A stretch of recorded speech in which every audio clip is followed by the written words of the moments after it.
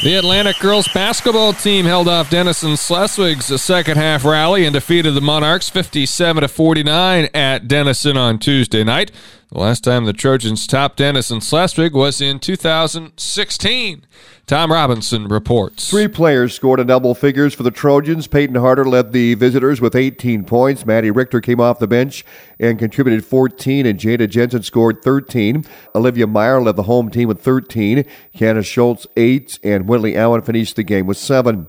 The Trojans fell behind early in the first quarter until sophomore Maddie Richter came off the bench and knocked down 2 3-point baskets, boosting her team to a 12-10 first quarter lead. Oh, they were huge. And, we know she can shoot. Their coach knew she could shoot. That's just how it is. You got to have players hit shots, and we know that she can do it. She does it in practice. She's done it in scrimmages, and now she's doing it in games. Atlantic head coach Dan Vargason. The Trojans broke out to an 11-2 run in the second quarter, spurred by Jada Jensen and Maddie Huddleston's 3-point baskets, Richter's 2 field goals, and 2 for 2 from the free throw line. Besides the Trojans' scoring prowess, they put their foot on the throttle with pressure defense. Yeah, well, the biggest thing was just the 1-2-2 started to be a little more effective. It's one of those things where early on teams can pick it apart, and then, if you run it well long enough, they start to have breakdowns. I thought our conditioning was a big advantage in that second quarter. And then we finished. We were getting to the rim. We weren't settling for jumpers. We were getting into the paint. First quarter, we were shooting way too many outside shots.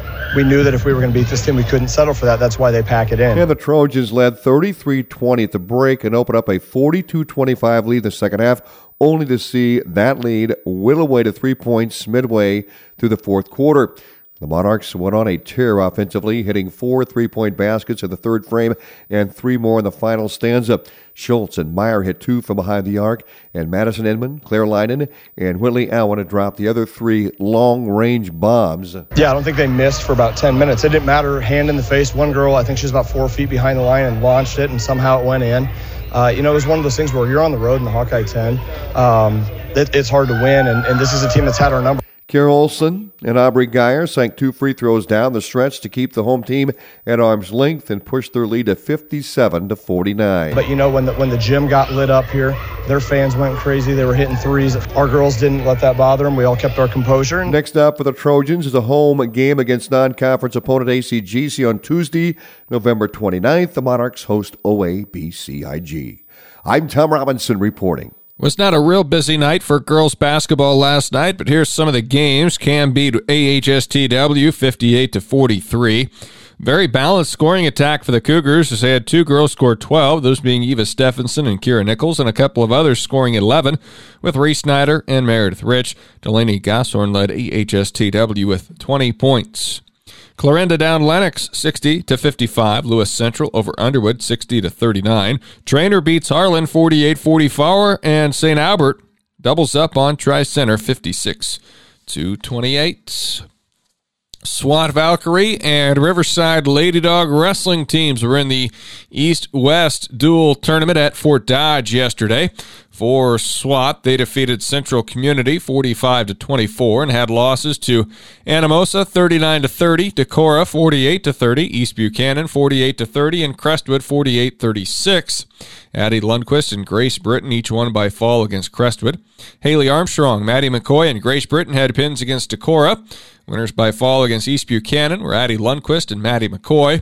Lundquist had a pin against Central Community with Evie Marlin earning a decision victory.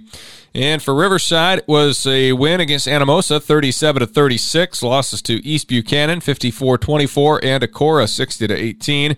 Macy Woods with 1 pin and Danica Figgenbutts had 2 wins by fall. Iowa State men's basketball on the air tomorrow on KSOM. It'll be a 2:30 tip-off against Villanova.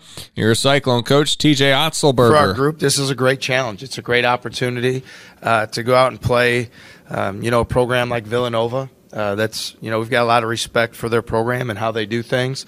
And, we're going to do everything we can to be at our best. And so that starts with our preparation leading into it and the opportunity we have in front of us Thursday. And we've got a lot of confidence in our guys. That's why, we like to have these type of opportunities to go play a program like Villanova. And we'll see where it goes from there. So, whatever anybody else thinks of us or how they perceive us, we don't put a whole lot of time into that. We just stay, with our daily habits, doing what we do, and build our confidence from our process. That audio is courtesy of Cyclones.tv. Coach Otzelberger points out ISU's win on Sunday, 68-53 over Milwaukee, was headlined by a lot of effort plays. I'd say as much as anything, doing effort-based things, right? So turning people over is a result of our defensive intent, physicality, and effort. The offensive rebounding, having 17 offensive rebounds. Specifically, Rob, I thought, gave us tremendous energy when he came in. So when you're not shooting the ball well, you've got to do a great job taking care of the ball. You've got to do a great job pressuring the ball and turning your opponent over, and then doing a great job on the glass. And for the most part, we were pretty good in those three areas. So Iowa State basketball takes on Villanova Thursday at 2:30, and then on Friday they will play at either 2 o'clock or 4:30 p.m. against North Carolina or Portland.